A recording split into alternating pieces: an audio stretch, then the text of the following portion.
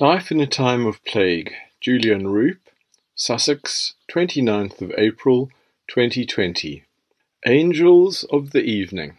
I wake up to a sunny day, but the forecast is for 3 wet weather fronts pushing through in the next 12 hours, one after another. I put the binoculars on Callum in his paddock at the bottom of the hill and see he is wearing his raincoat. With toast and coffee made, I go back to bed for the 8 a.m. news. Already it is clouding over. I had a strange night filled with troubling dreams, none of which I remember, other than waking with some sense of anxiety. I am worried about Jan, as she has hurt a rib when she tripped and fell against a chest of drawers. It has meant that for the past 2 days she has been in pain.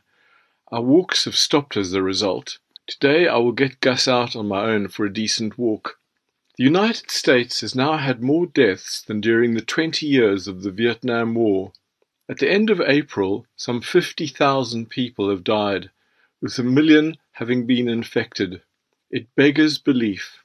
Dr. Anthony Fauci, the American physician and immunologist, who has served as the director of the National Institute of Allergy and Infectious Diseases since 1984, and is currently the lead spokesman in the US on the virus, warns that there could be a second spike in the autumn, and we will be living with COVID-19 for a long time. I groan inwardly. Mass graves are being dug in the Amazon, and Brazil's President Jair Bolsonaro is losing members of his cabinet after saying the virus was really just sniffles. A South American Trump. Nurses in India and Brazil have been attacked because they are seen as spreaders of the virus. There is no end to the hysteria and fear of mankind for his fellow travellers. Taiwan and South Africa are mentioned on the news as countries which have done well in their handling of the coronavirus by taking tough early action with a lockdown, and also thanks to their knowledge of handling infectious diseases such as HIV, AIDS and others. The UK government has announced that it will today finally provide the true death toll, adding home and nursing home deaths to the 21,000 announced dead at hospitals. Some belated semblance of honesty appears to be breaking out. Better late than never, I suppose. Cancer referrals are 70% down as people are terrified of going to hospital. Thousands will die because of the delay. The NHS has taken over part of the private health sector to provide COVID-free hospitals for cancer operations, The Guardian reports today. Almost 18,000 more people with cancer in England could die after the coronavirus pandemic led hospitals to suspend treatment and deterred patients from seeking NHS care, research has found. Cancer experts claim that an extra 6,270 people in England who have been newly diagnosed with the disease could die from it over the next 12 months as a direct result of the disruption caused by the virus. The additional toll, taking into account all of those living with cancer, could be as high as 17,915, an increase of 20% on the 89,576 deaths among cancer patients recorded annually in England, according to the latest stats. The government's aim of testing 100,000 people per day will be reached by tomorrow, says a government spokesman. The army is setting up drive-through testing sites all over the country. The first targeted are the 1 million health workers and then the over 65s with symptoms. The UK Health and Social Care Secretary, Matt Hancock, is determined that the transmission rate of the virus will be suppressed well below 1 infected person only infecting one other, before the lockdown is eased. He is also racing to get a track and trace system up and running to help control the virus when restrictions are eased.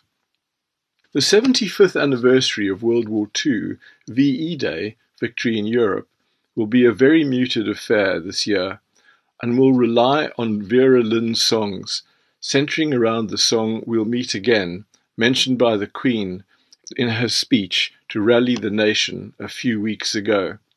British Airways plans to make up to 12,000 staff redundant. The BA boss says that more than 1 in 4 jobs could go, as the virus causes global collapse in air travel. After yesterday's rain, I need exercise, and I walk Gus down to the valley floor to see the flowering garlic patch under the trees by the river and the bluebells beyond the lake. Gus runs free off the lead, happy as a sandboy. He sends such a powerful message to me. Stay in the moment.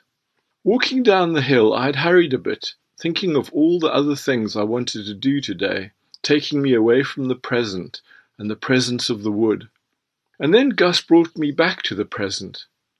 It is an overwhelmingly beautiful present, decorated here in the woods with lime, luminous leaves on the spring-dressed trees, the colour of the season, as they say in Paris, among the haute couture salons.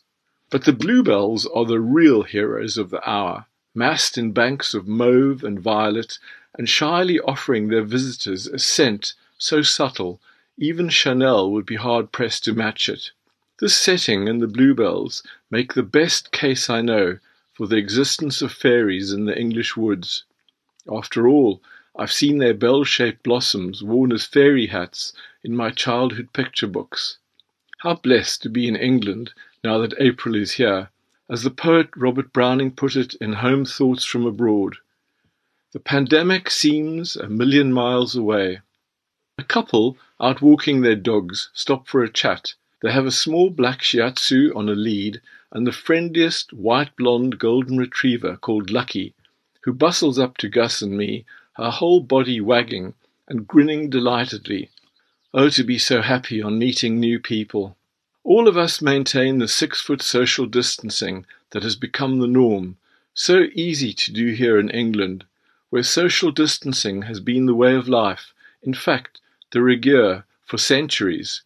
And now Richard Wilkinson and Catherine Seymour, long-time friends, pass by, out exercising horses. They find me sitting on a tree stump, editing bluebell pictures and chatting to the dog-walking couple. They stop to say hello, and we all catch up on local news briefly. Catherine's mare, known as Evil Edna, because she'd bite your face off given half a chance, has just had a stunning foal and is turning out to be a surprisingly good and gentle mother. What a surprise! Catherine has been a very good friend for some years, and recently she went to a great deal of trouble to help me find a horse again.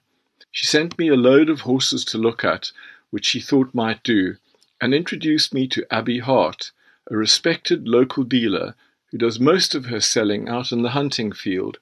Abby had some nice animals, and Catherine even came to help us test them out. What she and Richard know about horses, it's now too late for me to learn. They can look at a video of a horse and tell immediately if it is sound, or if there is some hidden issue there by the way it carries its head, or assess its temperament, depending on how much it swishes its tail. Catherine is a fund of wisdom, an excellent dressage rider, and an all-round good egg. And Richard? Well, Richard is something of a local legend. The bravest and best horseman I have ever met in a lifetime of horse riding. He has spent his life saving and fixing damaged horses. A place awaits him in horse heaven. Both of them like to tease me, something that has taken some getting used to, as I am the one in my circle that usually does the teasing. When I was ill and thinking of giving up riding, both suggested I buy a sofa. It was just enough to irritate me, to make me snap out of it and send me in search of Callum. They know me very well. I bid them farewell, and as Gus and I move on, I hear the first woodpecker of the season, hammering hollowly. Down by the river there is a bird whose call sounds like a penny whistle from South Africa. And then 3 geese fly over at treetop height in tight triangular formation, honking their heads off hysterically like 3 offended grannies who've just been flashed on a train.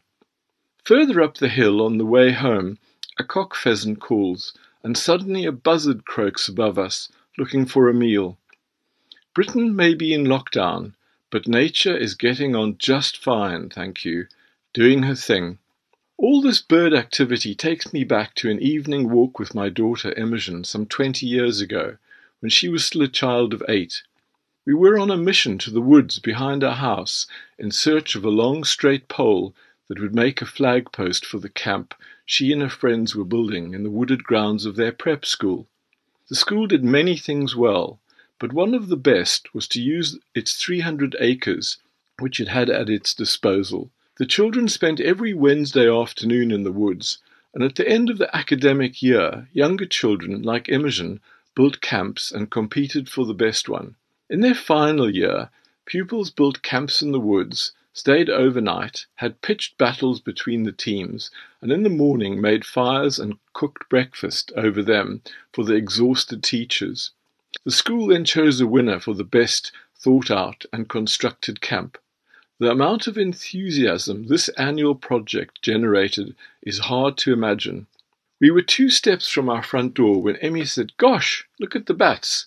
They were swooping on the clouds of midges dancing in the last of the evening sun at 8:30 p.m. on this perfect early May evening. A few steps further on, and we heard the noise of approaching Canada geese, honking loudly as they flew over our neighbour's house, heading down to the valley pond where they spend the night on a grassy island. Emmy and I ambled down the lane and slipped into the woods. We were lucky, and in short order found the ideal pole, a slim fir about 2 inches in circumference and 20 foot long, neatly felled and abandoned on the soft pine needles.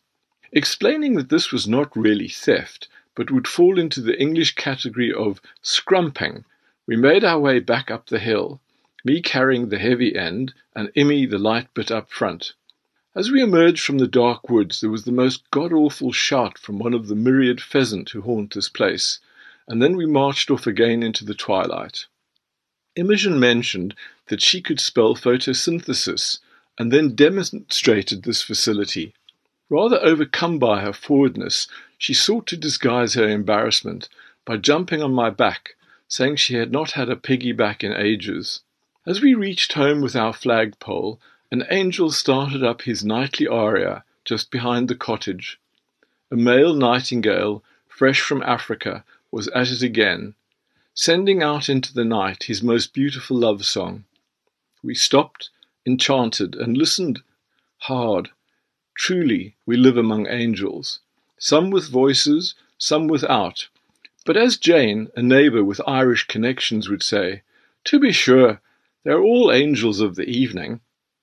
And now, here in 2020, the angels of the evening are at it again, making the countryside alive with glorious sound. But they have angelic competition among humans now. The nurses and doctors fighting for our lives in hospitals and care homes across the nation. The angels of the evening have taken on human form.